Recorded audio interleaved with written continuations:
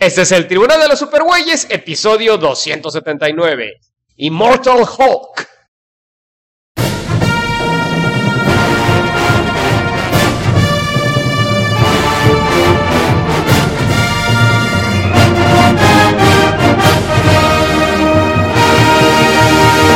De todos los confines cósmicos del universo, se reúnen con papas y chelas las más poderosas fuerzas del bien que se hayan visto.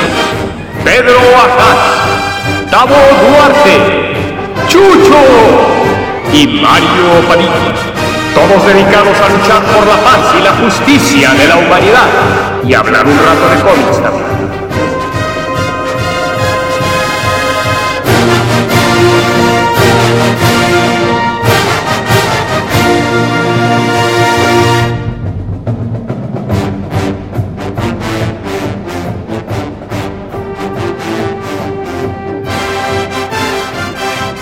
Y somos Pedro Ajaz, Tavo Duarte, Jesús Morales, Max Baez y Mario Padilla. Y hoy, damas y caballeros, hoy llevamos aproximadamente una hora o más tratando de empezar a grabar porque pues problemas técnicos, damas y caballeros, pero aquí estamos empezando a grabar y pues gracias. Además queremos agradecer a nuestro patrocinador, cómalo bien frío, Gansito Marinela. Pedro, platícanos, ¿cómo comes el gansito? Yo sé que tú tienes maneras muy especiales de comer el gansito. Bueno, pues a mí en lo particular, todo lo que tiene que ver con chocolate, como ya me acostumbré a vivir aquí en el puerto de Veracruz, me gusta aguadito. Se embarra todos los cachetes de chocolate con el gansito, mi querido. Pues mira, Pedro. en realidad nada más es tantito los labios porque ya tiene años que no consumo un gansito Ice Goldo. Pero cuando lo hacía me lo comía nada más de 2 mordidas, cabrón. Así que no quedan muchos rastros después de que mi trituradora lo ataca. No sé si me están describiendo a Pedro comiendo. Y también queremos agradecer a nuestro otro patrocinador, Muebles Dico. Dico es Diconomía.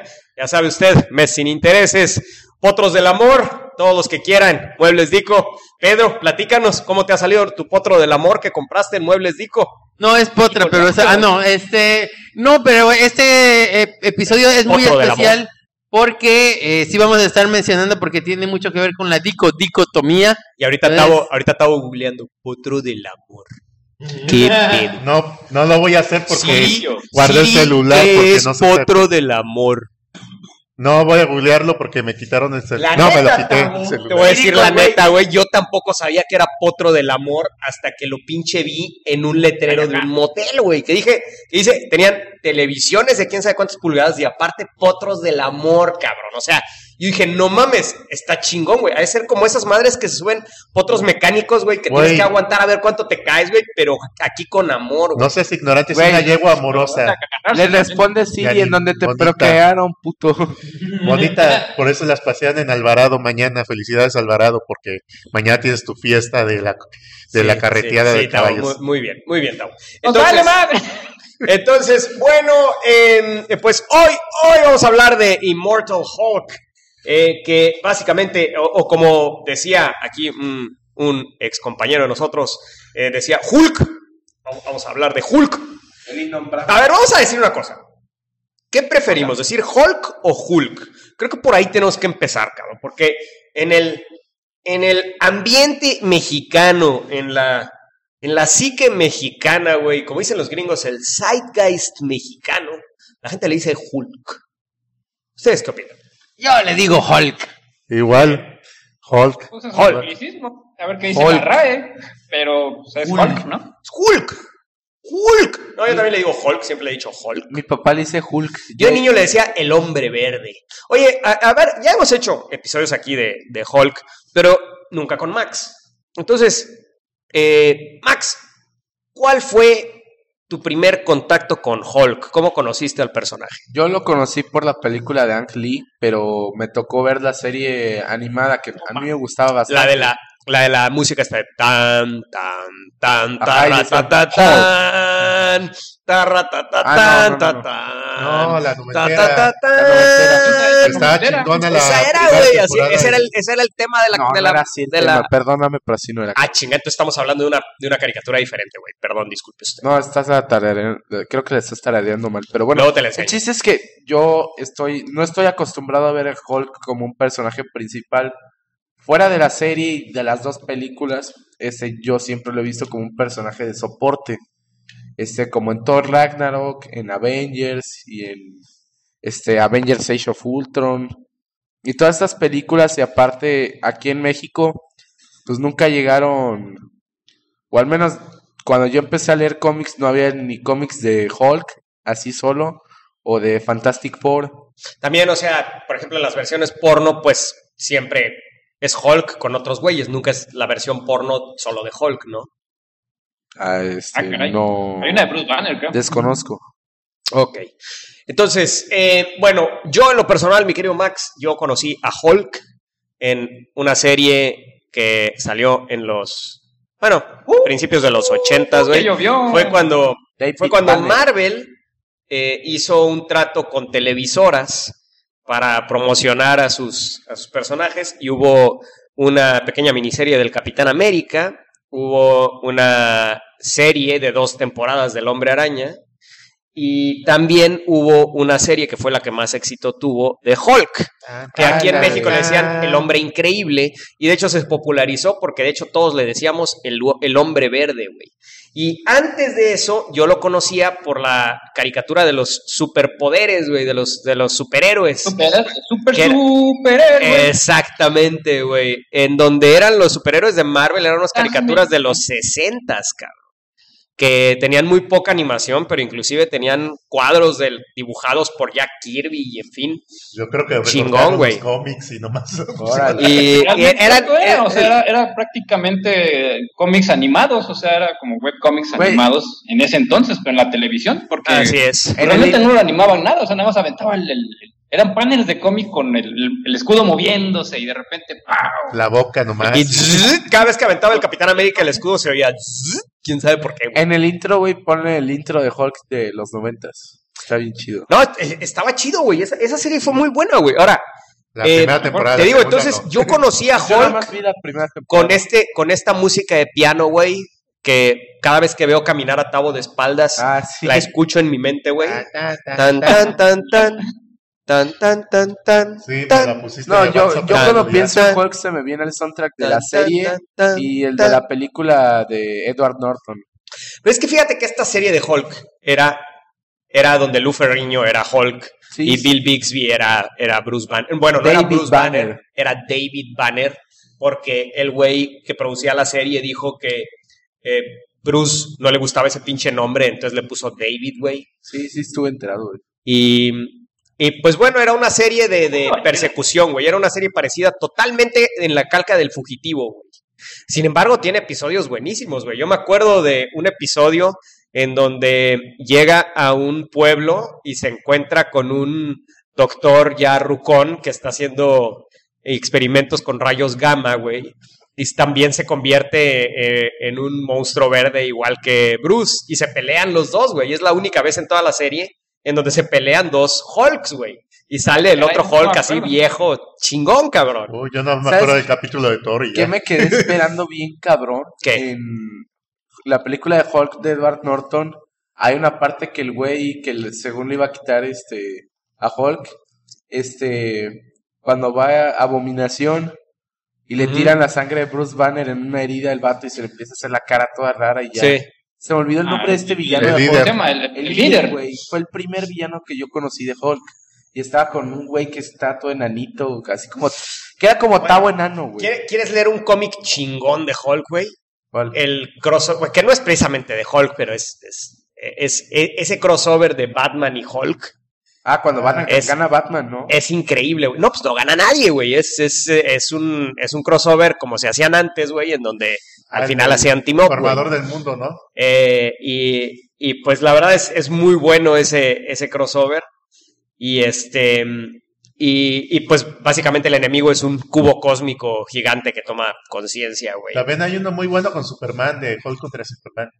Que era Hulk sesentero con el Superman de la Edad Plateada. Ah, pues no sé, no lo he leído. Bueno, yo te estoy diciendo el clásico. Fueron aquellos 2 primeros crossovers de Marvel y DC. Fue El Hombre Araña y Superman, fue el primero. Y después fue Batman y Hulk. O sea, yo el que leí lo que quiero que me entiendas, Max, es que en los 60s y 70s, uno de los superhéroes más populares de Marvel era Hulk, güey.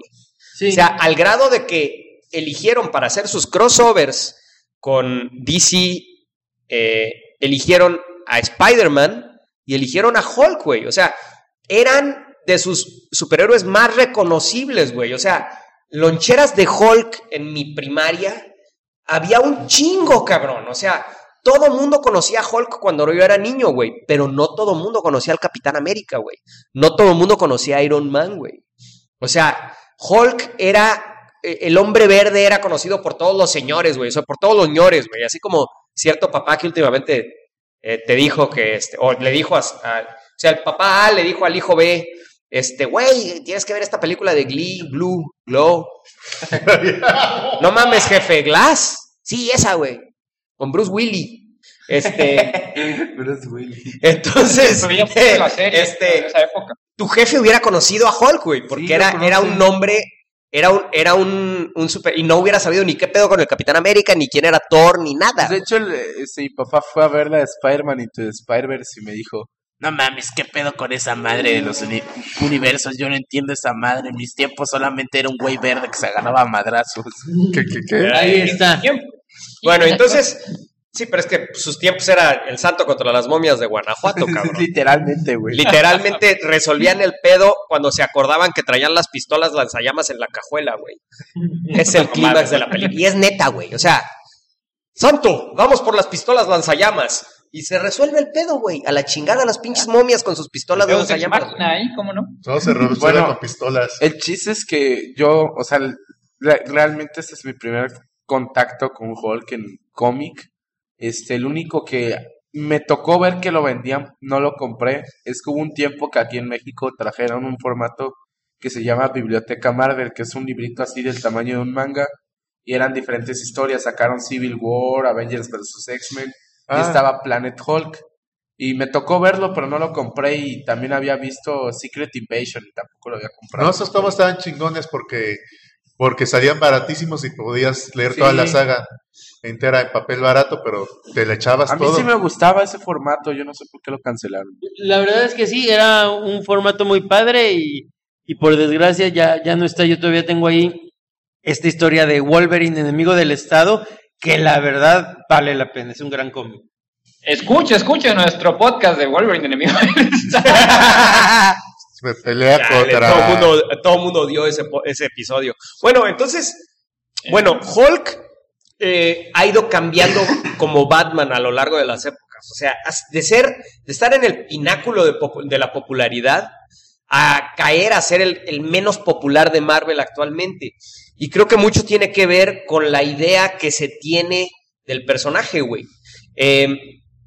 Hubo una época en que fue un personaje que conectó muchísimo con la gente, güey. Te digo, en esa época de la serie de Bill Bixby y de Lou Ferrigno, el personaje conectó con la gente bien cabrón, güey. Además, era como este pedo del güey que está tratando de huir y quiere resolver su pedo de no convertirse en este monstruo, güey. Y hasta el punto en donde Peter David en los 90s, güey, toma a Hulk cuando ya su popularidad había caído, güey, y de repente lo vuelve a poner en el mapa, güey, con unas historias increíbles, pero además añadiéndole a la historia de Hulk, güey, que es lo más importante, güey, o sea, reconstruyó la esencia de Hulk, güey, porque Peter David fue quien ideó este tema de que Hulk tiene múltiples personalidades, güey, y por eso los rayos gamma funcionaron la radiación gamma funcionó de esa manera con él, güey. O sea, y creó estas nuevas versiones de Hulk, güey, cuando realmente la diferencia entre el Hulk verde y el Hulk gris fue básicamente un tema de imprenta, güey. O sea, no podían imprimir el verde, güey. Entonces, el gris les costaba mucho trabajo imprimirlo y entonces acabaron imprimiéndolo verde, güey. Pero realmente la idea era, o sea, nunca se pensó que Hulk fuera verde, güey. O sea, la idea era que fuera de color gris, cabrón. Y entonces Peter David lo convierte a que este Hulk gris era otra personalidad de Bruce Banner, güey. Y con esto... ya sé qué historia es. Y luego lo evoluciona a el pináculo de creo, las historias de Hulk, que es Future Imperfect. Está chingoncísima esa. Y creo que es una de las mejores historias de Peter David. Sí. Es una historia de 2 números, realmente es de los trades más vendidos de Marvel. Y pues creo que hicimos episodio de Future Imperfect. Sí, y bueno, este es un cómic que ha influenciado un montón de otros cómics de Marvel, sobre todo estos del futuro post-apocalíptico. En esa cuestión, por ejemplo, Old Man Logan, pues obviamente tiene un montón de guiños a Hulk Future Imperfect, y algo que hay que resaltar es que este es un Hulk que a mí se me hace muy especial porque se me hace el Hulk perfecto. En este caso es un Hulk que tiene la brutalidad del Hulk verde, tiene el sarcasmo de Hulk gris, pero también tiene la inteligencia y la sensibilidad de Banner. Y bueno, lo que dijo es, lo que hicieron para crear esa idea que está diciendo Pedro es que Doc Samson, que es el psicólogo o psiquiatra de Bruce, logra fusionar todas las personalidades de Bruce, güey. O sea, logra curarlo de su síndrome de múltiples personalidades. Y entonces tenemos este Hulk que es todas las personalidades de Bruce en una, pero tiene una debilidad, güey. Se encabrona y se convierte en Bruce Banner, pero con la personalidad del Hulk pendejo, güey, del Hulk. Que bueno, a ver, aquí ya Mario spoileó algo que pasas después de un montón de números, como siempre es especialista en hacer eso. Güey, pasó hace 20 años, cabrón. Future Imperfect era luego de Planet Hulk. Future Imperfect fue como 10 años antes de Planet Hulk. Más, de hecho es el villano de Future Imperfect. El maestro. Es el maestro, es otro Hulk. Creo que ya sé por qué me acordé. Alguna vez escuchando un podcast de ustedes. Ok, bueno, pues. Sí, creo que no lo he leído. Bueno, pues tienes que leerlo, lo lees rapidísimo. Y pues bueno, es una de las mejores historias de Hulk. Y creo que toda esta trilogía, creo yo, llamarle de primero Planet Hulk y luego World War Hulk, bueno, no trilogía, sino bilogía, no sé, güey. En donde tenemos este Hulk muy encabronado, güey, que a mí me encantó toda esa época de Hulk, güey. Yo la leí completita, güey. Fue una época por ahí del 2005, 2006. Luego, después de que sucedió eso, lo tomó Jeff Loeb y fue súper popular este tema del Hulk rojo. Y era el secreto mejor guardado de Marvel. ¿Quién era el Hulk rojo, güey? No, el internet no funcionaba como funciona actualmente, que realmente no sé, todavía pueden no haber spoilers, cabrón, para que me entiendas, ¿no? Sí. Entonces, en ese momento, realmente nadie sabía quién era el Hulk rojo hasta que salió el número en donde se reveló quién era el Hulk rojo, ¿no? Y pues sí, yo lo estuve leyendo todo ese tiempo y la verdad es que no sabía quién era. No mames. Porque no había manera de realmente yo eliminaba a todos, porque pues todos tenían su coartada, güey. No había manera de saber realmente quién era. Y a fin de cuentas, pues salieron con la mamada de que era Thunderbolt Ross. Pero pues Thunderbolt Ross tenía una coartada muy buena, güey. Simplemente lo evadieron esa coartada con una pendejadita, güey. Y pues ya resulta que Ross era el Hulk rojo, ¿no? No manches, que la revista Wizard prácticamente cada mes andaban sacando una teoría conspiratoria de Hulk rojo y siempre estaban sacando un montón de cosas de Hulk y dicen, no mames, que leías era toda una experiencia, no mames, leías el cómic, bueno, ese casi no lo leí, pero luego leías la Wizard pues era como los foros. Sí, la neta sí es una experiencia, o sea, consumir un contenido y luego entrar así como a ver teorías y está muy chingón. Pero bueno, entonces el punto Espérate. que imagínate la popularidad de Hulk, güey. Entonces para mí es increíble que ahorita sea el superhéroe de Marvel menos popular, güey. No creo que sea el menos popular, güey. O sea, no es para tanto. Pero lo que te iba a decir es que siempre me ha interesado esa trama de Hulk de que Bruce Banner no quiere ser Hulk. Porque yo me acuerdo que de Morlo, el capítulo que venía en el DVD era uno en donde él intentaba hacer un experimento con rayos gamma para dejar de ser Hulk. Y estaba así, este güey está bien imbécil si yo quiero ser Hulk y romperle la madre a todo mundo.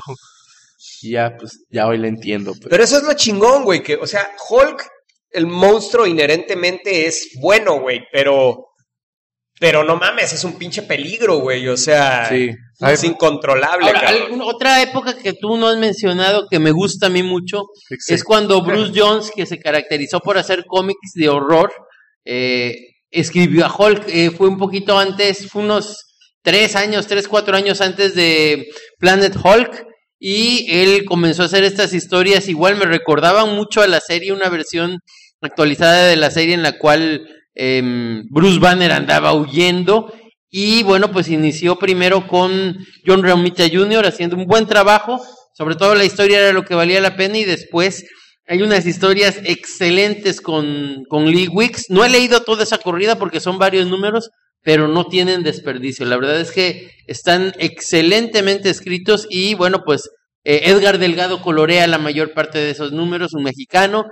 Y la verdad es que también están muy recomendables. De hecho, esta época, esto que vamos a ver ahorita me recordó mucho ese tiempo en cuanto al tema de oscuridad. Y tenía cosas bien interesantes porque, por ejemplo, para andar huyendo, Bruce Banner se rapaba coco para que no lo reconocieran. Y entonces cuando se transformaba en Hulk también era un Hulk así como Mario, cuando se enoja que estaba pelón. Bueno, pues así más o menos. Órale, qué chingón. Bueno, te vas a identificar cuando la leas, man. ¿Sabes Te qué la me- recomiendo por eso. ¿sabes qué me daba cosa cuando siempre veía Hulk? Es cuando quería a Betty Ross, que era la única que calmaba a Hulk para que se convirtiera en Banner, porque era la única que no lo veía como un monstruo destructible, sino como una persona incomprendida, un niño así que era el único que les inspiraba confianza y todo eso, pero a la vez estaba investigando cómo Banner se deshaciera de Hulk y prácticamente iba a dejar ese Hulk existir. Y dije, pues decídete, no seas culera. Y me daba así super cosa, no sé qué. Bueno, entonces, el punto es que Hulk, al principio, pues, evidentemente está basado en la historia de Jekyll and Hyde. Con un poquito de Frankenstein. Y el punto es que era una época en donde los cómics que tenían más éxito eran los cómics de horror. Esa época en que Stan Lee comenzó a hacer superhéroes para Marvel, ¿no? Cuando poco después de los Cuatro Fantásticos número 1, ¿no? Entonces, en esa época él estaba buscando un concepto de una especie de superhéroe, pero de horror, güey. Y se le ocurrió copiar este concepto pero con un toque de ciencia ficción, el concepto de Jekyll y Hyde. Y lo hizo con Steve Ditko, que hemos mencionado mucho aquí, lo mencionamos en nuestro último episodio que hicimos, no me acuerdo qué historia, de Doctor Strange, porque a Steve Ditko le gustaba mucho dibujar cosas de horror. O sea, al güey le gustaba este pedo de lo oscuro, lo de miedo, ¿no? Y ese es el aire que Steve Ditko le dio a los primeros números de Hulk. Hulk era un monstruo más parecido al monstruo de Frankenstein que a un mastodonte musculoso que vemos ahorita en las películas de Avengers, güey. Era más bien el monstruo de Frankenstein. Entonces, lo que me encanta de, ya entrando en materia ahorita con Immortal Hulk, es que están haciendo básicamente lo que hicieron con Doctor Strange. Están recreando al personaje con reglas nuevas, con reglas actuales, pero volviendo a sus raíces, güey. Volviendo a sus raíces del De eso género de trata horror. Marvel Legacy, ¿no? O sea, digo, en general con todos los personajes de Marvel. Sí, o sea, el chiste es volver a Hulk al género original que tenía, que pretendió Steve Ditko y Stan Lee darle en el momento de su creación, que era precisamente eso, un monstruo de la era atómica, ¿no? Entonces, Y pues sí, yo creo que Hulk, independientemente de que el Hombre Araña también fue producto de radiación, Hulk es el que más representa este pedo de la era atómica, los peligros y el miedo que tenía la gente de la bomba, ¿no? De las bombas atómicas. Ahora, nada más una corrección, no, sí fue Jack Kirby el que dibujó a Hulk, aquí no era Steve Ditko, sí, era Kirby y Lee, era una de las tantas que hicieron juntos. ¿Cuánto apuestas? Eso sí me llama la atención, la forma Lo como que lo quieras. dibujaste, Los o sea, como tacos. lo que mencionas. Ándale, los tacos de hoy. Bueno, entonces, a ver. Pausa, vamos a checar esto. Bueno, pues el punto es que mi amigo Pedro estaba googleando lo que yo decía mientras yo buscaba aquí, entonces... Tenía la El punto sospecha. es que Steve Ditko dibujó a partir del número 6, pero efectivamente sí, el creador, el que estaba catalogado como creador fue Jack Kirby con Stan Lee, pero bueno, el tema es el mismo, o sea, el objetivo era crear este monstruo, de hecho, en aquella portada inicial pues era hombre o monstruo, o es ambos, ¿no? Entonces, Superboy ellos hombre. estaban tratando de seguir la venia de los cómics de horror, ¿no? Entonces, esto es lo chido de Immortal Hulk. Immortal Hulk regresa al personaje a esas raíces de horror, lo aleja de la ciencia ficción, lo aleja de todo y lo regresa a ser un monstruo de horror, güey. No, ahora, es muy interesante porque este primer Hulk nos recuerda mucho cuando lo leía así al Dr. Jekyll y Mr. Hyde, pero con un toque de Frankenstein. Y en esa cuestión también es muy importante el hecho de que Hulk hablaba bastante. No era este Hulk que la mayoría conoce de Avengers, que está enojado y Hulk aplasta y Hulk destruye, no. Era un Hulk que hablaba de una manera muy fluida, de la misma manera que lo hace este Immortal Hulk. Eso me sacó un chingo de onda, güey, porque prácticamente todo el contenido que yo he consumido de Hulk, la serie animada, las películas, siempre ha sido Hulk como Hulk Smash. Y ya, güey, ahorita... No, vaya, en Avengers número 1, por ejemplo, Hulk habla perfectamente, güey. O sea, la idea de Hulk, te digo, estaba tomada de Jekyll y Hyde. Y Jekyll y Hyde no tenía ningún tipo de disfunción mental, güey. O sea, el tema del Hulk aplasta, güey, fue a partir de ya los siguientes números en donde Hulk se hizo verde y ya fue evolucionando a ser más este tema de el superhéroe, güey, más que no tanto superhéroe, sino no sé cómo llamarle, güey. Monstruo, ajá, exactamente, héroe incomprendido, ¿no? Entonces, más que un monstruo de horror, cabrón, que está tratando de librarse de este pedo, güey. Es que era más como, le hicieron como más de tragedia y aquí es una cosa que te espanta, así de que pedo, y no solo te madrea este Hulk, sino te dice tus verdades y te dicen cosas que te recomiendan dentro del corazón. Dice, pinche Tavo, no eres así, que de verdad piensas que eres bueno, pero eres bien mierda. Y por eso te voy a partir las piernas y los brazos. Tranquilo. Ok. Me llama mucho la atención. Aquí Tavo nos acaba de resumir de una manera muy dinámica el primer número. Sí. El punto es que, vaya, desde el primer número que leímos, ¿hace cuánto, Pedro? ¿Hace cuánto salió este primer número? Hace como 8 meses, más o menos. Bueno, yo creo que está muy bien construido este primer número porque es una historia corta hecha exclusivamente para establecer el tono que va a seguir el personaje y la serie a partir de ese punto, güey. O sea, establece claramente, a ver, nos vamos a alejar del pedo de los superhéroes y esto va a ser una cosa más, una cosa más enfocada al personaje y a ver, y este monstruo, ¿no? O sea, tomar a Hulk, de hecho Hulk aparece solo al final, güey. 2 o 3 páginas, güey, y aparece, de hecho, con un spread de 2 páginas increíble, güey. Realmente es una historia corta, muy parecida a un cómic de horror, güey, en donde vemos, o sea, los protagonistas y a quien seguimos durante el número es a las víctimas, cabrón. Los que al final se convierten en víctimas, ¿no? Bueno, aquí yo quiero decir que me aventé a leer este número, no le tenía mucha fe, por la recomendación de un amigo, Genaro Ángeles, muchas gracias. Y la verdad es que me sorprendió porque desde que inicia, como dice Mario, es horror, yo no me esperaba que fuera un horror, pero me encanta este estilo, cada vez que lo he releído, ya van como 4 veces que lo releo, todos los números comienzan siempre con una cita literaria, con una cita de algún autor, lo cual, lejos de verse mamila, por la manera en que maneja la historia, le da un toque muy chido a la historia. No se siente como que, ay, estoy diciendo que yo sí he leído y tú no, para nada se nota en el autor, porque la cita va muy bien, esa mención, esa frase va muy bien con el resto de la historia. Dice, el primero dice, el hombre es en su totalidad menos bueno de lo que él mismo se imagina que es. Esa es la primera. No, cabrón, es como lo dije. Entonces, esa es la primera cita que tiene de Carl Jung. Y bueno, me encanta cómo este es horror, como dice. Sí, porque Pedro no es tan bueno como él se imagina que es, el hijo de su puta madre. Es más bueno. Tavo se imagina que es un angelito el cabrón y es un hijo de su puta madre. Pero no hablemos de Mario Padilla, sí, hijo de su... yo sé perfectamente que yo soy un pinche mierda, man. Ya déjame hablar, cabrón. Quiero hablar. Yo lo sé, güey. Yo sé que soy un mierda. Vete a la verga, güey. No, yo sé que no te dejo hablar. O sea, ¿para qué me traes a tu podcast si no me vas a dejar hablar, cabrón? Su puta madre. No, pero ¿No dejan hablar a quién? Ese o ese.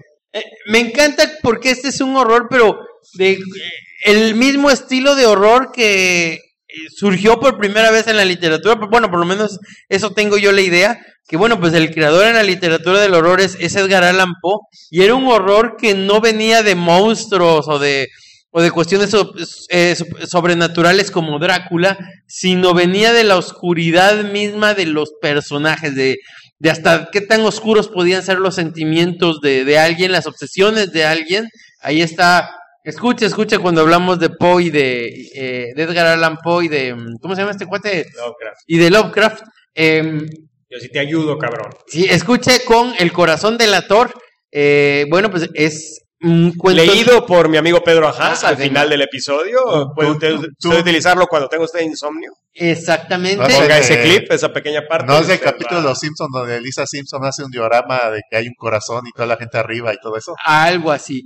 Pero sí, esta es una historia que sí nos inquieta, como dice Mario, tiene referentes muy claros al cómic de terror, pero no pasa nada sobrenatural. Lo que nos inquieta, lo que nos llama la atención es hasta dónde puede llegar el ser humano, y creo que por ahí hay un personaje que comienza como villano, y me encanta cómo creo que lo que inquieta más al final del número es que no se redime, pero sí comprendes ese pendejo, o sea, y eso te deja así como que, ay cabrón, ¿qué pedo con esto? Sí, yo sí dije, pobre vato. Pues simplemente no hay respuesta. Eso es lo que me encanta, que siempre te pone personajes que son muy grises, que por lo menos los comprendes, y hasta los buenos, pues no son muy buenos que digamos. Sí, y si te das cuenta también... La circunstancia que los rodea, luego los que los define o los lleva a hacer cosas buenas o cosas malas. O sea, las decisiones que toman, que son realmente a veces espantosas. Hablando de todo esto, a mí el que más me gustó hasta ahorita es el siguiente número, el número 2, ya pasando a esta. Porque ahí, como te lo manejan, este ser, este villano y todo cómo involucra la radiación y los extremos hasta lo que se lleva, o sea, llegando ya a lo que es la inmortalidad, pero una inmortalidad que no es óptima, o sea, es una inmortalidad fea, o sea, imagínate dando spoilers ahí, no es la manera más agradable de vivir. Cuando te estás deteriorando, cuando afectas a todos los que están alrededor de ti y eres inmortal y puedes verlos morir y puedes, según tus acciones, causar tanto daño, y cómo lo enfrenta Hulk. Este número 2 se me hizo de los más terroríficos, o sea, llevándote, como dices, extremo a uno de los temores más difíciles de una persona, o sea, el quedar vivo sin poder hacer nada, enterrado tal vez. Está bastante rudo este número 2, me gusta bastante. Sí, imagínate deseando morir pero incapaz de hacerlo, y después de un tiempo dejas de pensar, y qué horror. Algo que me gustó mucho del número 3 es, o sea, prácticamente el número 3, ya pasando a él, es un número que realmente es como te cuenta la historia de las personas que estuvieron durante el acontecimiento. Me gustó que fueron dibujantes diferentes para narrar la perspectiva de cada persona. Por ejemplo, para el policía, para la señora y para el cura.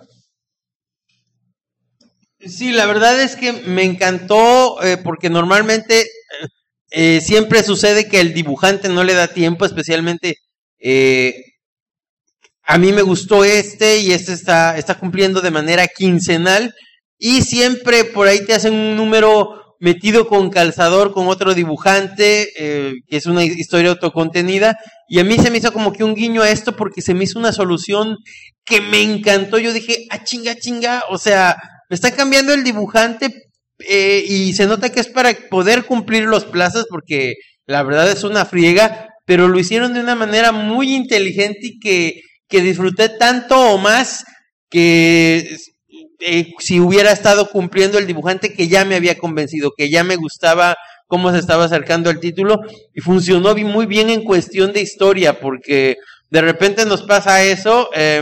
Hay veces que unos consideramos una persona que es una caca viviente y otros lo consideran, no, es que es buena persona, es un muy buen amigo, o a veces también percibimos las cosas de una manera, a veces se suben en la red y ahí se queda una versión equivocada de lo que son los hechos. Entonces me encanta cómo te dejan claro que todo depende de la perspectiva como se vea, y sobre todo pues toda la carga que tú tengas desde antes. O sea, hay quien ve a Hulk como un monstruo, hay quien dice, no, él es un vengador y él es chido con la flota, o hay quien veía a este muchacho verde de una manera demasiado romantizada, y te queda claro que es porque todos en esta vida cargamos con nuestro bagaje, nuestros prejuicios, y por qué no están nuestras necesidades, y eso afecta la manera en que lo vemos. Todo dicho, con todo de una manera muy sencilla, ¿no? Anécdota de cuando estaba leyendo el número 3, lo estaba leyendo en la escuela en el teléfono y justo... Bien hecho, Max. ¿Estás bien, güey? Sí. Es que eso le hubiera encantado a Tavo hacerlo, o sea, estaba prohibidísimo llevar ese tipo de cosas a la escuela. En nuestros tiempos, Max, si tú supieras lo que te pasaba, si no te bulleaban los maestros, te bulleaban los alumnos. Bueno, pasó un maestro justo en el panel en donde estaba narrando la perspectiva de la señora, güey. Su verga, todo qué pedo. Bueno, no fue una silla arrastrándose, damas y caballeros, fue la risa de Tavo. Así es. Y el chiste, güey, es que me dice, que lleva oye, dentro. ¿qué haces? Y digo, leo Algo un que me gusta bastante. Pinche Chucho, cállate a la verga. Chucho, está hablando Max, cabrón, espérate tantito, cabrón. Pues que no sé cuándo entrar, güey. Sí, espérate, ahorita, a ver, espérate. Pasa el profe, güey, me ve leyendo esa madre y digo, me dice, ¿qué estás haciendo? No, pues estoy leyendo un cómic de Hulk. Me dice, esa madre es de Hulk, parece de Jotos. Chale. ¿Qué vas a decir, Chucho? Que algo que me gusta bastante de este número, bueno, en general de la serie, aparte de las portadas que creo que son de Alex Ross, geniales todas, Sí. es el dibujo de Bennett. O sea, la manera como dibuja a Hulk me parece que es una combinación como dices, del original con lo que ha sido a lo largo de la historia, ha ido cambiando, porque aquí como que lo regresa se nota en su cara y en las proporciones, no se ve tan humano ya.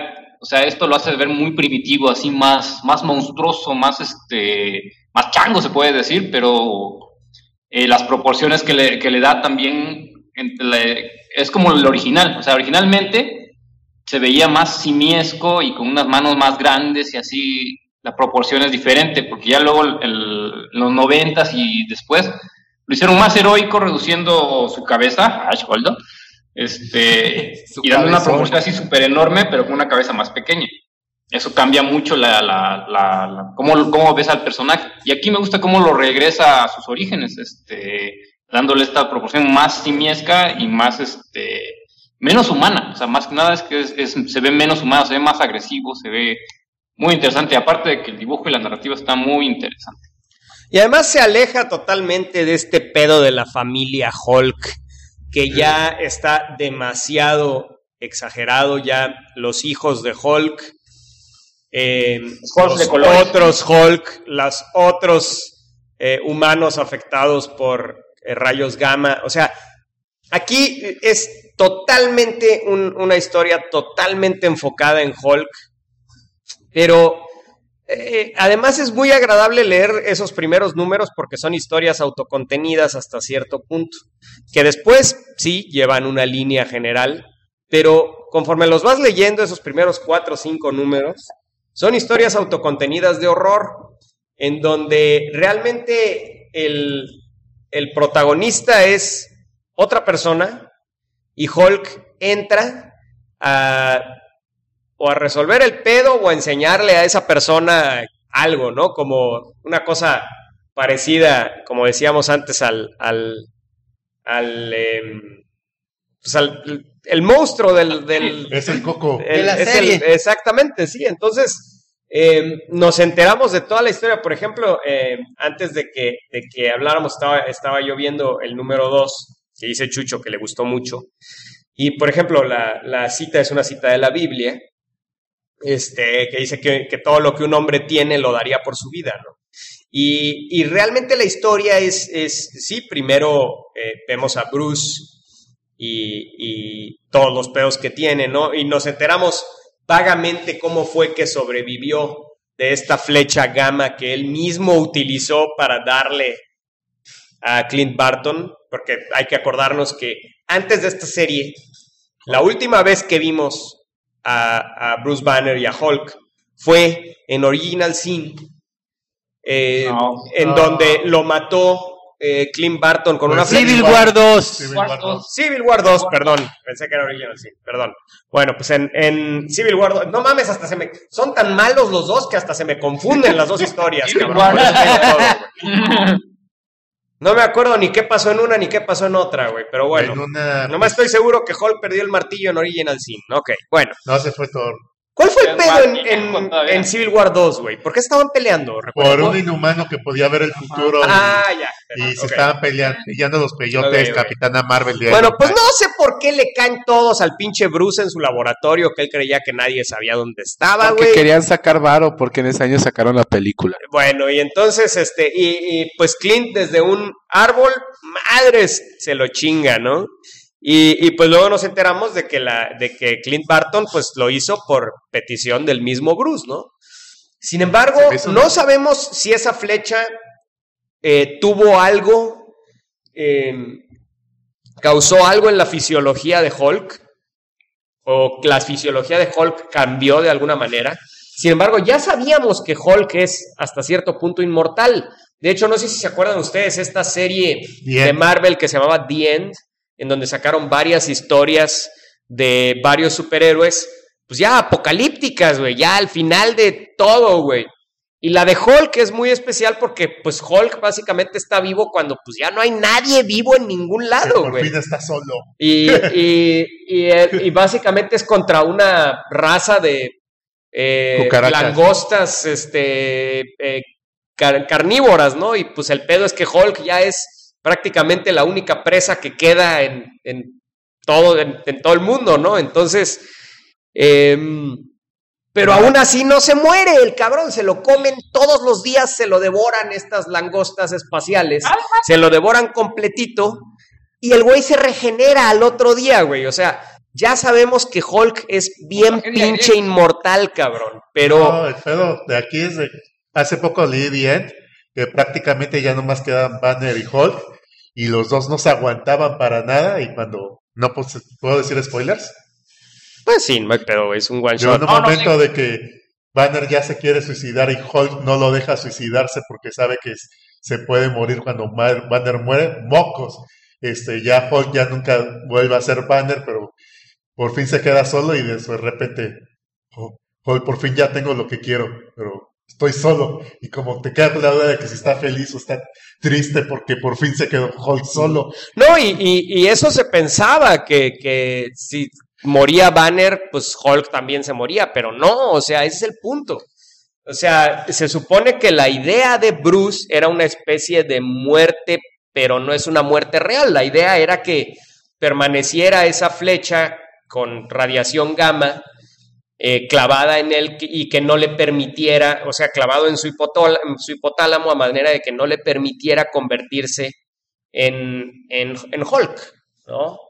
Sin embargo, tampoco eso funcionó, güey, ¿no? O sea, básicamente nos enteramos que, pues, revivió el cabrón, güey. O sea, no hay, simplemente no hay manera, güey. Pero Creo lo que sí tenemos es no, ¿Qué dices, Chucho?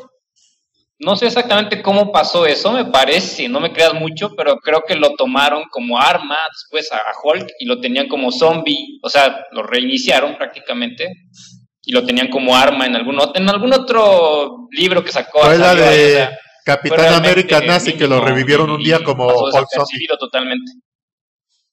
¿Qué dices, Chucho? Es que no se oyó. Sí, hoy que estaba ahí y estaba diciendo otras cosas.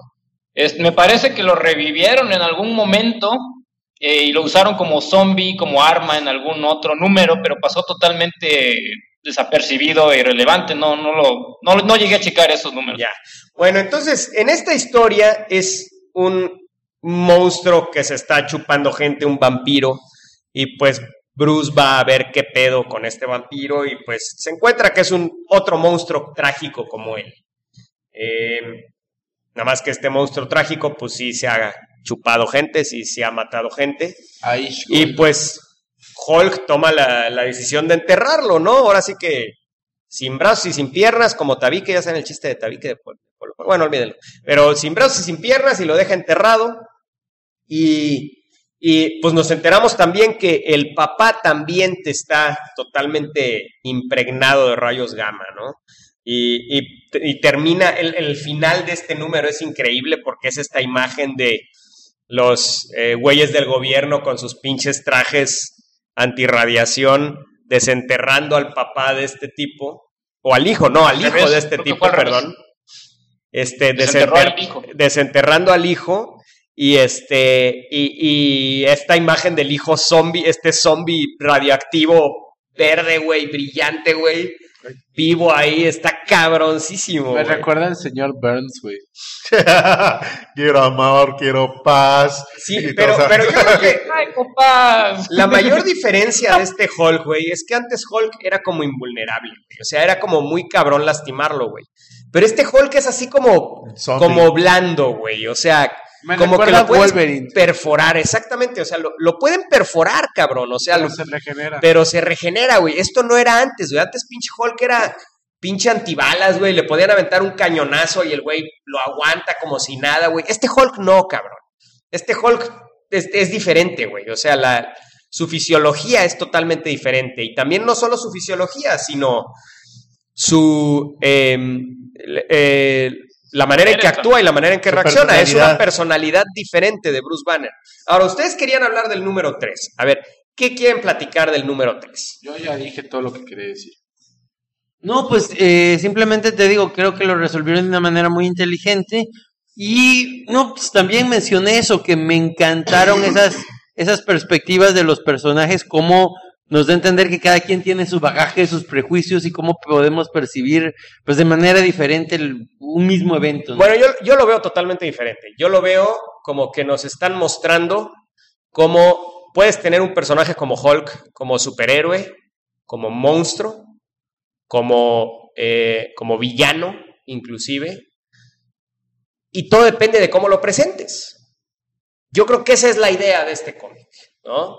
Entonces, no es tanto todo el mundo sabe que pues obviamente todo el mundo percibe las cosas diferentes y por eso se necesitan varias imágenes, varios recuentos y varios testimonios para armar una escena del crimen, pero lo chido aquí es que cada uno es un género diferente, no es que tengan perspectivas diferentes ni percepciones diferentes.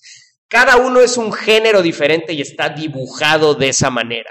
A ver, mira, yo me voy con el personaje femenino, esta señora, en el cual, bueno, pues nos queda claro que está percibiendo las cosas en este género diferente, pues también por su soledad, también por un montón de cosas que está cargando, de que le está entrando y no quiere aceptar esa crisis de edad que que ya deberíamos de aceptar, que diga, que ya debería ella, no, nosotros no, que ya debería ella de aceptar, y bueno, pues, simple y sencillamente, es algo que creo que, te digo, puede funcionar, me gusta porque funciona en varios niveles, puede funcionar como tú lo dices, que depende de la historia que presentes, pero también igual, bajo la perspectiva de una crítica, una manera de abordar la naturaleza humana.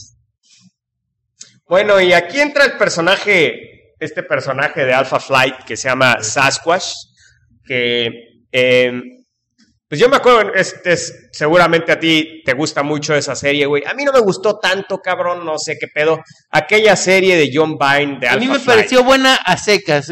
Tenía momentos muy padres, pero tenía otros que me daban mucha huevita, cabrón. Honestamente. Y por ahí hay hasta un número donde yo le dije, pinche John Byrne, vas y chingas a tu madre. O sea, me acuerdo que hubo un número donde están peleando en la niebla, y la niebla se pone tan densa que son 2 páginas de puro diseño de página en blanco con onomatopeyas, y yo así de, ¿qué pedo? Me están agarrando de pendejo, ¿no? Entonces, bueno. Yo fue de las cosas que cuando por fin se pudieron bajar cómics, bajé esa serie de John Byrne de Alpha Flight, porque todo el mundo decía que era muy buena, güey, y a lo mejor me la vendieron tanto que pues cuando la leí pues no estuvo tan chida, güey. Sí, mira, yo creo que el tiempo le cobró el precio a esta serie. Sí sorprendió mucho para su tiempo, y bueno, pues aparte la cuestión de que John Byrne en su momento fue el primer Jim Lee, el primer gran artista, así que a todo mundo nos alborotó. Y bueno, pues este era uno de sus primeros trabajos escribiendo y dibujando solo. Bueno, pero todo el punto es que un punto importante de esa serie es que se muere este personaje, ¿no? No, se muere el Vindicator, el líder. Eso es una de las cosas. Ahora, eso es lo chido. Era una serie que en realidad en pocos números estaba todo el grupo completo. De repente se metían en un problema, tenían que resolver una situación y uno estaba en su casa, otro estaba en una... Entonces eso le daba un dinamismo a la serie, que eso sí es algo interesante. O sea, no siempre te tenía que ser todo el equipo que está peleando, que está luchando. Entonces John Byrne jugó un poquito con esas cuestiones. Creo que por eso fue tan bien recibida en su tiempo, porque sí, de que intentó innovar. Bueno, pero ¿qué pedo con el utilizar a este personaje? Además, primero pues ya meter ya nos metemos en terreno más de superhéroes y ciencia ficción, porque ya vemos que ya sale Capitán Marvel, ya y pues este Sasquatch que pues como que pues ya de hecho es el primer round de madrazos real en toda la serie, ¿no? Contra Sasquatch, contra un güey que sí le puede dar la pelea a Hulk, ¿no? Pero, ¿qué onda con que este Sasquatch tiene metido a este cabrón, güey? O sea, a ver, platíquenme ese pedo. Se suponía, según yo, que era como... Él había permanecido mucho tiempo como Sasquatch, este güey se metió por la puerta verde. Sí, ¿no? Sí, bueno, simplemente es eso. Yo del personaje de Sasquatch he leído muy poco, la verdad, no sé qué le pasó en la serie. Yo solo he leído la serie de John Byrne. Sí, yo igual, y eso tiene igual. Porque la serie de Alpha Flight continuó. Sí. Entonces, bueno, lo que sí me gusta es eso, que no tiene necesidad de haber conocido mucho a este personaje, nosotros no lo conocíamos, o no es alguien no es un personaje con el que estemos muy familiarizados, y lo que sí era cierto es que efectivamente sí, John Byrne sí puso esa cuestión de los rayos gamma, sí puso esa cuestión de que había conocido a Bruce Banner. Pero ¿qué onda con este pedo del papá de Bruce, güey? Pues creo que fue la manera de introducirlo. Fíjate que ahí es donde se me empieza a ir a otro lado a la serie y ya no me llama tanto la atención. Creo que eso lo usó precisamente como una forma de regresar a este personaje y meterse con el rollo supernatural, porque realmente se está yendo hacia otro lado. O sea, cuando hicieron la revelación esta de que era el papá, dije, no mames. Ahí sí como que se me hizo que se ya bajó un poco la serie. A mí nomás me faltó Nick Nolte, güey, ahí. Me faltó Nick Nolte nada más ahí, güey. Ándale, eso como que regresar a esa cosa y dices, bueno, no sé. vamos a ver cómo se desarrolla después, pero pues hasta donde sé, Sasquatch no tenía ese rollo, o sea, cuando no lo hemos visto, entonces fue simplemente la manera de meter aquí y introducir una manera de que llegara este personaje, porque si no, pues cómo haces que venga del inframundo, del otro lado, a enfrentarse con Hulk. Todavía no nos resuelve todo, o sea, porque después va dando otras twists o otras revelaciones más adelante en otros números, pero vamos a ver cómo sigue. A mí me gustó mucho, güey, porque me recordó a la trama de Hulk Dank Lee, güey. Cuando al final se agarra madrazos con su jefe. Lo que eso digo, que nomás me faltó Nick Nolte, güey. Nick Nolte es el actor que hizo el papel del papá de Hulk en la película de Ang Lee. Achillion. Ahora, en esa cuestión, a ver, a mí también, como dice Chucho, me hizo un poco de ruido esta cuestión porque sí se ve hasta un poquito, se siente un poquito sacado de la manga, pero yo dije, bueno, me voy a olvidar de eso porque hasta eso es como que algo incidental, algo que está ahí, que no me gustó, pero lo decidí ignorar, porque bueno, más o menos cuando está sucediendo esto, pues lo importante es que hay una reportera que está detrás de Hulk, un poquito recordándonos a la serie, creo que es un totalmente guiño obvio a la serie, nada más que con más diversidad, ahora es mujer y negrita. Y esta y lesbiana, no se te olvide, güey. Ah, bueno, también, sí. Tavo, güey, Tavo, güey. Y números más tarde revelan que es transexual, cabrón. Ah, bueno. Entonces, que en realidad es hombre, ¿no? Pero sí. pues, bueno, fue hombre. Si es transexual, se intuye Tavo, que caigan los rayos gamma. Gracias por explicarnos ese bueno, pedo. Entonces. Si es transexual, quiere decir que le quitaron la salchicha, mi querido Pedro. Exactamente. Así es. Y bueno, en esa cuestión me encanta cómo pues es algo que pude ir ignorando. Y yo, de hecho, es más, yo por eso decía, no, todavía no vamos a hacer podcast de esto, porque... De hecho, tú tienes una habilidad muy especial para ir ignorando cosas, güey, no solo en los cómics. Ajá, ¿por qué? Como por ejemplo, que en este momento tenemos que invitar a nuestros queridos podescuchas a entrar a nuestro Patreon, damas y caballeros. Así es, entre usted a patreon.com, donde usted podrá encontrar muchas cosas especiales exclusivas para nuestros Patreons, ¿verdad, mi querido Tavo? Sí, pues salimos en tanga y... Así es, encuentre usted a los supergüeyes en Full Monty. Yo no, porque bailando... soy menor de edad. ¿Perdón? Pero tú sabes Yo no, que traje porque de soy baño. menor de edad, pero Sí. próximamente. Bueno, pues han oído esta canción de Sweet Transvestite from Transylvania. Bueno, pues tenemos un video exclusivo para Patreons donde estamos Tavo, Pedro y yo bailando este pedo, totalmente encuerados. Vamos full Monty, bailando al ritmo de Sweet Transvestite, damas y caballeros. Esperen la edición de Max en julio del 2019. Así es, julio de 2019. En cuanto ya sea mayor de edad, pues ya vamos a poder ponerlo encueradito también en Eres el DLC. en el Patreon. Pero bueno, entonces, denos $1, $2. Tiene usted aquí entretenimiento gratuito con este increíble contenido que generamos aquí, que es entretenimiento puro, información documentada, opiniones fundamentadas, damas y caballeros, como las de mi querido amigo Tavo. Y entonces, pues, éntrele con $1, $2, ni cuenta se va usted a dar, se la van a meter por el culo sin que usted se dé cuenta. O sea, No, $1 que no te das cuenta, ni lo sientes, vaya. Es No. como cuando le dicen a Pedro, no te preocupes, va a ser bien lubricado y ¡fum! Pero el proctólogo, por supuesto, no vaya usted a pensar otra cosa. Y realmente, proctólogos que tienen buena mano, ni se siente. ¿A poco no, mi querido Pedro? Y con nosotros tampoco, ni la van a lo sentir. sientes. Y con nosotros no lo van a sentir, Sí, de damas hecho, y es más, caballeros. como con los proctólogos, con nosotros ni siquiera lo van a sentir y hasta se van a divertir. Ah, no, creo que ya estoy diciendo de más. Así es. Entonces, mi querido Tavo, ¿cuál es la dirección de nuestro Patreon, por favor? www.patreon.com/Tribunal de los Superbueyes. Me Así faltó es. una W, pendejo. Así es. Entonces, patreon.com, Tribunal de los Supergüeyes, ahí éntrele, coopérele, y se lo vamos a agradecer mucho. Sí, y pues regresamos ándele. con la acertada opinión, ignorando cosas de mi querido y estimado Pedro Haas. Ah, pues sí, estaba ignorando la cuestión del papá de Hulk. Y bueno, pues dije, me quiero esperar porque estaba viendo a que justamente a partir del número 11 y 12, Hulk se va al infierno. Y yo dije, no la chiflen, esto puede ser una reverenda estupidez. Y bueno, pues ya van por Y el además, número... antes de eso, le pasa como a ti te pasó hace 2 meses, güey. Que de repente te encontraste partido en pedacitos y en jarrones de formol, güey. Ah, sí, claro. ¿Qué pedo con esa onda, güey? Pero pues gracias a eso fue que logramos optimizar a los clones, cabrón. Exactamente. Entonces, bueno, Pero te saltaste de donde le hice las verdades a los Vengadores y... Pero realmente el punto, sí, vaya, pelea con Vengadores que no podía faltar, pues tiene que salir. Pues pero que bueno, el punto es que...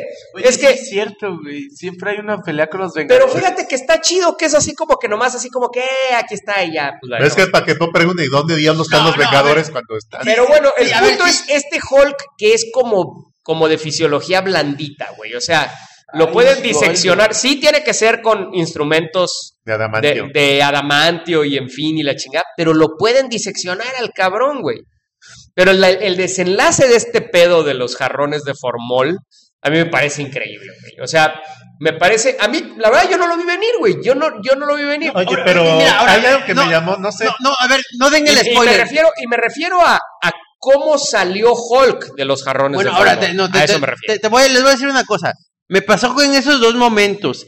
Tanto ahorita me acabo de acordar. Cuando vi el número que acabó con Hulk en jarros de formol, yo dije, no mames, me está gustando mucho todo esto como para que el siguiente número todo se vaya a la changada. Se me hace que voy a detestar el próximo número porque esta idea de poner a Hulk en jarrones se me hace muy mamila y cómo lo van a resolver. Y sin embargo, por la manera en que llevó la historia este escritor, y la verdad la llevó de manera muy hábil, me lo creí. Y me gustó. Y además demuestra, o sea, la manera en que resuelven este pedo, demuestra, punto número 1, estos nuevos poderes de Hulk. Las reglas. Punto número 2, esta nueva inteligencia de Hulk, porque además demuestra una inteligencia tremenda Hulk, ya es estratega aparte de todo. Entonces, creo que el que desarrolla muy chido al personaje esta situación es de los mejores cliffhangers que he visto últimamente, güey, porque pues la verdad yo no lo vi venir, güey. Yo dije, ¿cómo se va a resolver este pedo, güey? Y la verdad se me hizo muy chido. Nunca había visto a Hulk en esta situación, güey. Nunca. Y Hulk es el único superhéroe que podría sobrevivir esta situación, cabrón. Entonces, Es una situación de ni impotencia. siquiera Superman puede sobrevivir esa pinche situación, cabrón. Entonces, Algo que releí varias veces ese número. Macabro ahí. Bueno, releí varias veces ese número porque el Hulk siempre castigaba al malo y se castigaba a alguien más de algo incidental. Y bueno, obviamente el doctor es hojaldra, pero nunca supe claro si era villano, nomás está investigando, porque si era mierda, pero ameritaba que lo matara de esa forma el Hulk. Yo creo que sí, la verdad es que sí. pues no sé, ¿tú qué harías? A ver, ¿tú qué hiciste, Pedro, con ese güey que te partió en pedacitos y te metió en jarrones de formol, cabrón? No, sí, lo hice trocitos. No, pues sí, incluso de hecho el doctor le miente a la madre al Hulk y le empieza a decir de qué chingados te ríes, te vamos a hacer mierda, güey. Es satisfactorio ese desenlace, la neta. Está chingón, güey. Sí. Muy satisfactorio. Ahora, noten cómo aquí el amigo Tavo, estamos hablando de Black Mirror, un capítulo donde un cuate comienza a disfrutar de las inteligencias artificiales, hacerlas sufrir al máximo y él, ay, no me pareció tan Pero mal. Y aquí- sufrió porque se no! permitió. Y esa vez, espérame, Tavo se puso totalmente del lado del pinche sádico, güey. Y ahorita dice, ay, el doctor no era ni tan malo, nada más disfrutó de hacer pedacitos a Hulk y ya. Pero o sea, Hulk se podía no era librar tan de eso en cualquier culero. momento. Es un episodio de Black Mirror, en donde, vaya, fue un episodio de aviones, o no sé si estamos hablando de Black No, Mirror. estábamos hablando de Black Mirror. Y estamos platicando de un episodio en donde un güey tiene... Güey, Tavo se acaba de poner pinches sacacorchos en el ojo, güey. A la madre, qué pedo, Tavo, no es para tanto, güey, olvídalo. No, güey, pero Bueno. hace rato lo hizo, cabrón. Entonces, decía yo que Puto sádico de mierda, güey. el pinche... Pero bueno, ahorita se está riendo bien divertido. Ese pedo, güey, empezó el pedo y pues eran inteligencias artificiales que él tenía encerrados, o sea, hacía copias de sus subalternos y los tenía encerrados en una realidad virtual de Star Trek, cabrón. Y los hacía que actuaran todo, pero estos eran personas vivas, güey, eran copias de personas vivas, güey. Como tú le pusiste. Y Tavo se puso del lado del pinche sádico loco, güey. O sea, Tavo así como que, ¿y qué pedo? Pero, pues, ¿cuál es el problema? Sí, no estuvo cabrón esa vez. Estás enfermo. Bueno, yo no le puse Tavo a su rival de Pokémon como Mario. Puto loco. Nada. Ahora, ya hablando un poquito de esta cuestión de los Vengadores, a mí me encantó porque sí, siempre se da la lucha entre Hulk y los Vengadores, pero me gustó mucho porque normalmente ya había como que desde hace mucho tiempo la cuestión de que, ay, somos los Vengadores y vamos a controlar al Hulk, Y aquí en esta cuestión me recordó un poquito el Avengers número 1, pero más complejo, más actualizado, donde efectivamente los superhéroes no tienen las mejores razones para combatir al Hulk. Aquí estos superhéroes lo están haciendo pues porque el gobierno les da información falsa y presiona a algunos. O sea, la Capitana Marvel obviamente la presionan que si no le va a pasar algo a alguien que ella estima. Y entonces, bueno, están enfrentando a Hulk y buscándolo por las razones más equivocadas posibles, ¿no? Y luego nos ponen un villano que a mí siempre me ha gustado mucho, el hombre absorbente. En todas sus peleas con Thor, hay una pelea contra Quasar bien chingona, güey, por ahí de los 90s, güey, en donde absorbe los poderes de las Negabands de Quasar, güey, estas Negabands que eran del Capitán Marvel, y las heredó Quasar, güey, y se convierte totalmente en los poderes de... el hombre absorbente, se pueden hacer muchas cosas con él, no es realmente como el parásito como el parásito de Superman que absorbe solo energía.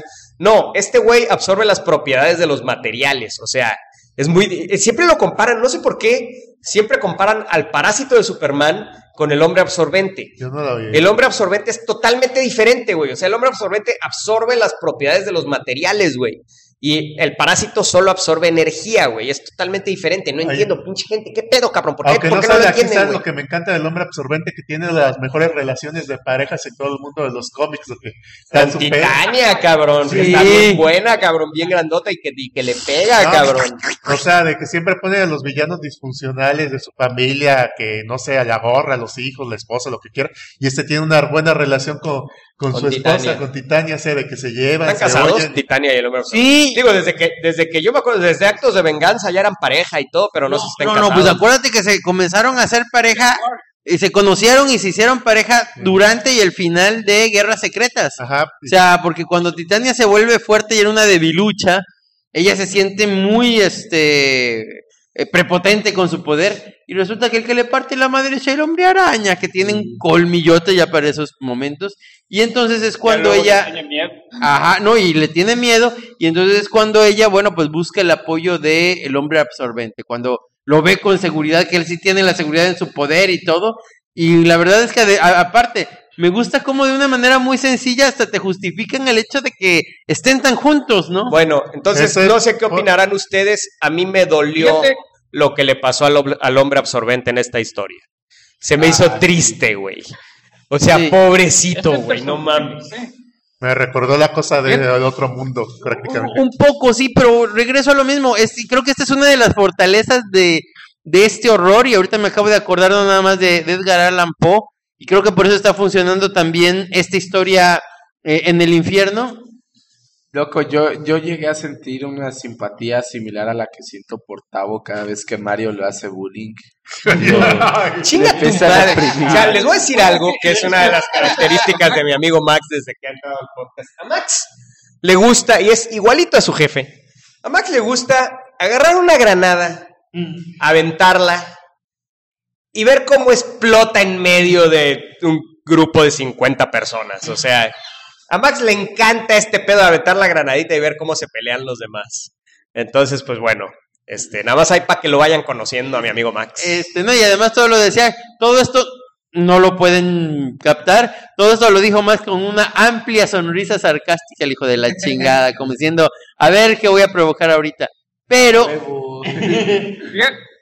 bueno, decía que no nada más me recuerda a Edgar Allan Poe, sino también un poquito Stephen King en la cuestión de que decían, bueno, Stephen King te puede poner el monstruo más horrible, más absurdo si tú quieres como también. Los Tommy Knockers, güey, estaban cabrones los Tommy Knockers, güey. Porque... ¿te acuerdas de los Tommy Knockers? ¡Qué pinche miedo, güey! No mames. No, porque cuando te escribe esos personajes te los crees, o sea, primero te pone personajes que Tommy sientes Knockers, Stephen King. Tan reales. Y los Langoliers. ¡Los Langoliers, güey! ¡No mames! Pinches ¡Quijadas voladoras, güey! ¡Qué horror, cabrón! Bueno, Yo nomás conozco el tráiler del Duende Oye, Verde. fíjate, este personaje se me hace de los más poderosos de Marvel, el hombre absorbente, pero como siempre lo escriben como un pendejo, Sí. acaba siempre madreándoselo todo mundo, pero No. su poder es tremendo, o sea, puede hacer muchas cosas y podrías llegar muy, muy, muy lejos. No mames, se vio en Tierra X cómo era el máximo villano, el hombre absorbente, como te lo platican cuando absorbió la inteligencia de Ultron y les partió la madre a Ándale. todos. El pinche Loki, güey, como que escogía así a puro pendejo para darles poderes asgardianos, güey. Ese es el pedo, güey.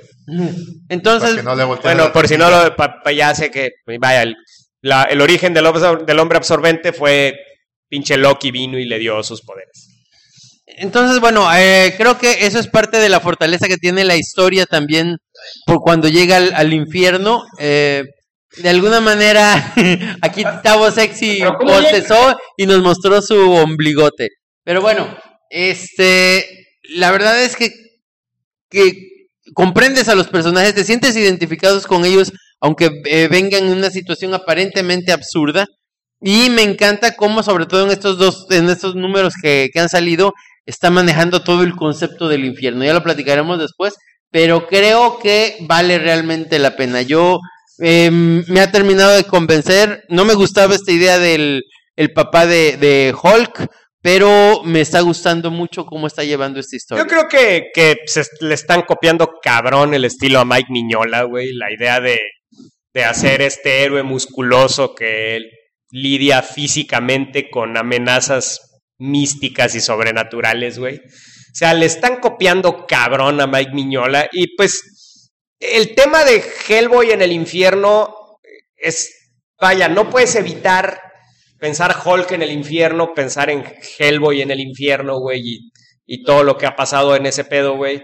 Y pues, realmente no me parece tan novedoso, güey, como pensarías, güey. De hecho, me parece que se están copiando vilmente las tramas de Hellboy. A mí sí se me hizo muy interesante la trama del papá de Hulk y la neta sí la estoy disfrutando. Ahora, yo ahí tengo que decir que efectivamente me he perdido buena parte de Hellboy, entonces a lo mejor estoy opinando pues sin conocimiento de causa Pues como ojos tal. de- No, está chido esto, güey. O sea, simplemente estoy diciendo que veo el origen clarísimo de dónde viene este pedo, güey. Pero pues está chido, güey.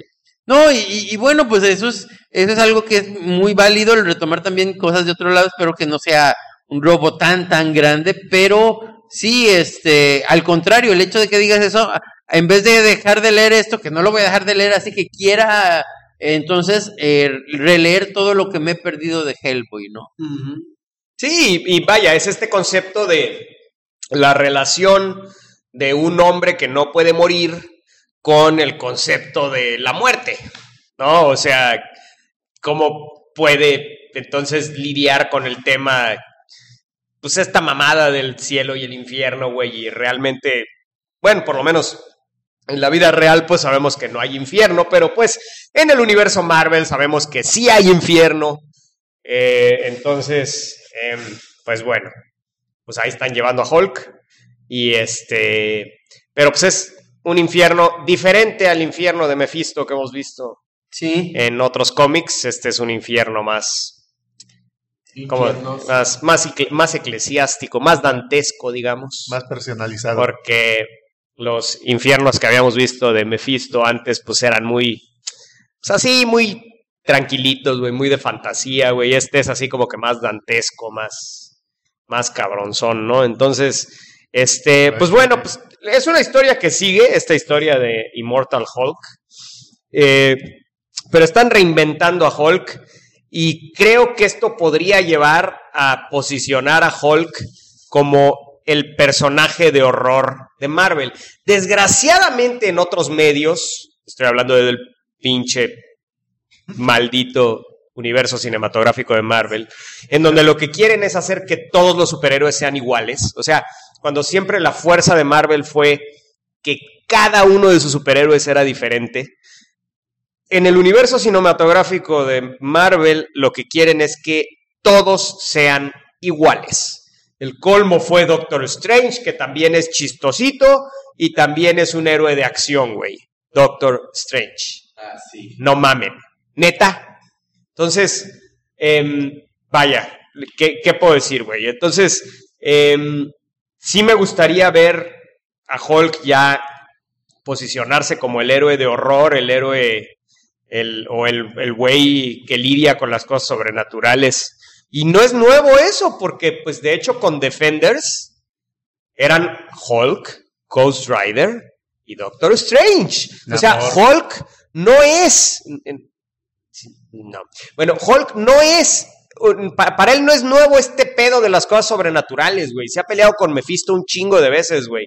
Ha acompañado a Doctor Strange a luchar con demonios un chingo de veces, güey. Entonces, o sea, para Hulk no es nuevo el pedo sobrenatural, güey. Está chingón que lo metan a este pedo, güey. Está chingón, güey. Entonces, pues a ver, vamos a ver, al menos en cómics, que Hulk se diferencie, güey, ¿no? Ahora, te voy a decir una cosa. Me da mucho gusto porque mi sexto sentido de arácnido me advierte que esta serie ha tenido mucho éxito, ya que hace 2 semanas salió un cómic que no he tenido tiempo de leer, pero que le traigo antojo, de Alewing, el cual, pues hasta donde sé, de Alewing, del mismo escritor, y hasta donde sé es a lo mejor un solo one shot, y se llama Crypt of Shadows, o sea, cripta de sombras, y son historias cortas de horror, todas escritas por Alewing. Entonces, o sea, quiero decir que está funcionando, que hay personas interesadas en este formato y que Marvel le está apostando a este escritor. Ojalá, porque está haciendo cosas realmente interesantes. Bueno. ¿Hay otra cosa que quieran agregar, jóvenes? Sí, yo algo muy importante. Lean Immortal Hulk, no se lo pierdan, vale la pena. Me encantó el dibujo. La neta, o sea, está bonito, güey. Está bonito. Pues ¿no? A mí me gustó. Hay gente, hay uno que otro por ahí que he escuchado que no le gusta. Mira. Pero justamente a mí me gusta porque no está bonito. Porque al contrario, es un dibujo que cuando quiere es visceral, se ven cosas horripilantes y va muy bien con el tono de la historia, que está muy lejos de ser bonito. Al contrario, te va a poner las cosas más oscuras del ser humano, aunque sea de manera metafórica, pero te las pone y me gusta cómo me pone lo feo, Goldo. Eso sí lo he escuchado mucho, que a mucha gente no le ha gustado el arte, pero yo estoy totalmente de acuerdo con Pedro que otro estilo de dibujo no le iría bien al cómic para las cosas que está presentando. No podrías dibujarlo como están dibujando los otros cómics de Marvel, o sea, superheroicos, ya sea serio o manguesco, como quieras. Tienes que hacer un dibujo de totalmente horrorífico, así detallista, totalmente de horror. Ya tenemos tu punto, Tau. Pero el punto, pues, que lo estamos renombrando y acuérdate que no somos nada repetitivos. Pues, donen a nuestro Patreon, por favor, está muy chido. O sea, que te espante, que te da cosita, que lo veas y se te arruga lo de abajo, no sé. Ay, Goldo. Qué romántico se oyó. A Tavo no se le arruga tanto porque realmente Tavo se quita la camisa y salen como 20 tetas. Pero no salgo en las Jedi. Pero realmente no estiradito, no. Pues sí está estiradito. No, pero ya hablando en serio, el dibujo sí. Quiero decir 2 cosas. No, a ver, yo quiero decir otra. Pues no sé cómo Mario sabe tanta información tan fidedigna de Tavo. Está cagado porque el otro día fuimos a Casa de Villa. Un amigo que nos invitó a la alberca. Entonces, pues ya sabes, pero estuvo cagado, güey, porque pues mi amigo Villa, pues su chavito, güey, era el verano del año pasado, ¿no? Y pues su chavito está muy cagado, güey. Pero, ay, vamos a meter a la alberca a Rubencito, ¿no? Y entonces ya viene la mamá, y no mames, güey, el niño así, con un pinche traje así de cuerpo completo, güey, de colores, güey. Una gorra de esas así, gorrita de todo. Y además, toda la cara embadurnada del bloqueador, cabrón. Así no, ya no faltaba que lo trajera con su burbuja al niño, güey, ¿no? Y ya, pues pero el niño como si nada, güey, ni cuenta se daba, cabrón. Le valía madre, ¿no? Y luego Tavo, ¿no? Con el problemón de que se tenía que meter a la alberca, porque pues estábamos todos en la alberca, güey. Entonces, yo veía a Tavo, güey, ¿cómo estaba, cabrón? Ya sabes cómo empieza a caminar de repente el güey en círculos. Y yo ya estaba con el problemón de que puta madre me tengo que meter a la alberca, güey. Entonces, pues ya llegó un momento en el que se vio que se dio por vencido el cabrón. Y así como que tal como estaba, madre se mete, güey. Así vestido, madre se mete, güey. Y ya dentro de la alberca, ya se quita la camisa y la pone por ahí. Entonces, nadie vio a Tavo, pero lo que no sabe es que yo traía gogles. ¡Ja, ja! Y me sumí y lo vi y fue la cosa más horripilante que he visto en toda mi vida. Sí. Bueno, nada más iba a decir que el dibujo, la neta, está muy chingón y yo creo que ya deberíamos de patentar la frase "está bonito", güey. Está bonito. Y sí, con V, no porque sea falta de ortografía, sino porque es un reconocimiento al autor de la frase. Tavo. Y bueno, caballeros, pues ahí lo tienen. Eso es nuestro recuento de Immortal Hulk. Y pues ya no hay más pendejadas que decir, así es que esta madre se fue a la mierda. Y pues somos Pedro Haas, Chao, Darte. Jesús Morales Max Baez. y Mario Padilla. Y ya sabes, escúchenos en iTunes, Pedro. Ya estamos en iTunes. pónganos Pedro. estrellitas en iTunes. Cada vez que nos ponen una es como si nos pulieran la estrella electrónica del sheriff en lo más profundo de todo nuestro ser, de cada uno de nosotros. Aún Max, que él es menor de edad, pero pues él virtualmente también sí puede sentir eso. No tiene prohibido sentir cosas en lo más profundito de su ser. Ay, Goldo. Así es, y pues bueno, pues ya saben, ya nos pueden escuchar en Spotify, en iTunes, en iVoox, en cualquier agregador de podcast que usted quiera utilizar. Y pues bueno, pónganos estrellitas en iTunes, no sea mierda, pónganos reviews en iTunes, díganos lo bonito que es nuestro podcast, lo bonito que siente cada vez que escucha la melodiosa voz de mi querido Pedro Haas. Y pues bueno, Tavo, ¿qué tenemos en esta cápsula? Que somos parece que somos 3 usuarios que quedamos en el Tumblr, pero pues ahí está el Tumblr de los supergüeyes, güey. ¿Qué hay en el Tumblr de los supergüeyes, mi querido Tavo? Pues se me hace que voy a poner el primer número de Hulk ahí, pero el viejito. El viejito. Sí. Ah, el primer número, pero el viejito. Ah, pues está. Pura pendejada en el Tumblr de los supergüeyes, damas y caballeros. Pura pendejada. Y pues bueno, mi querido Pedro, ¿qué más pendejadas digo normalmente cuando terminamos, güey? Y ahorita se me puso la mente en blanco, gracias a mi querido Tavo que está haciendo... @algueya,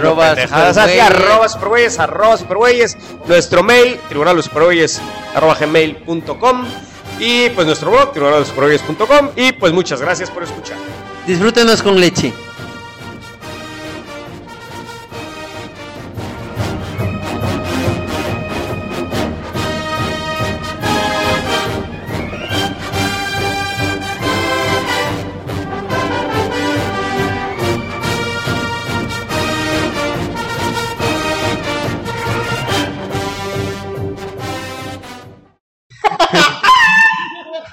Su verga, Tavo, qué pedo.